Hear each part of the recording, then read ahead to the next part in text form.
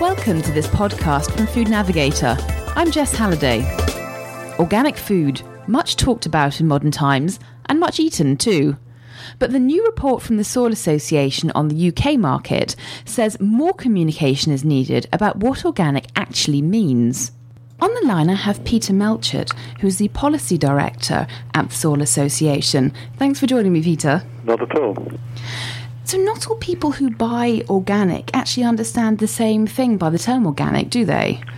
No, we have loyal and determined organic consumers who have a very good understanding, and they buy about 80% of organic food sold in the UK. Others, occasional buyers, all the research shows we need to communicate more about what organic can deliver. Specifically then, what aspects of organic should we be talking about that we're not talking about already?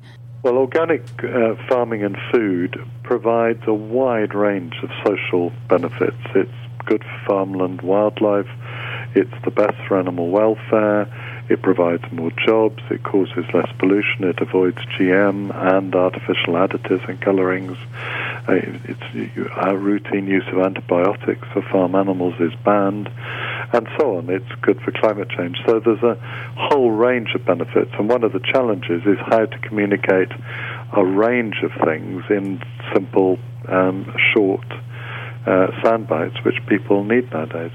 But there are a lot of other single claims out there on food products like free range, local, pesticide-free, fair trade.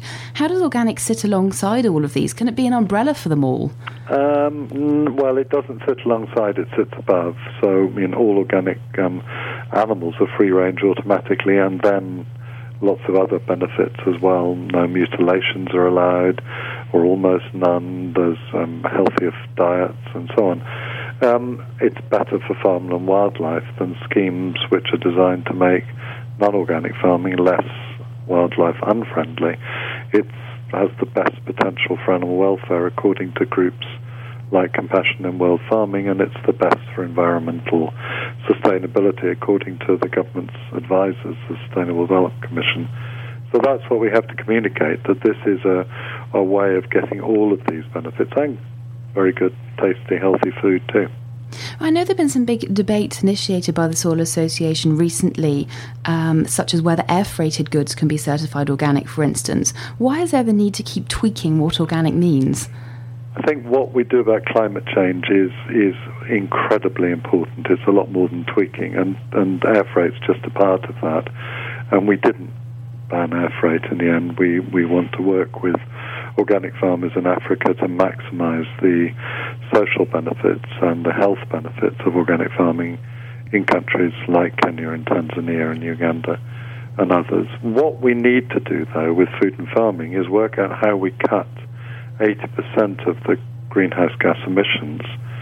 Food and farming are big emitters, big causes of climate change. About a fifth of the UK's emissions come from food and farming. About a third of our personal carbon footprint comes from the food we eat.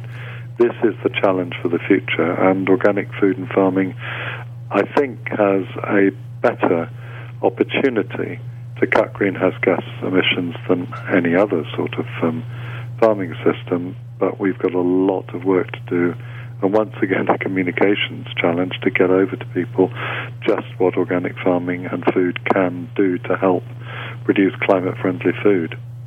Okay, well, thank you very much for joining us today, Peter, and for sharing your thoughts with us. That's all, thank you, and keep buying organic food.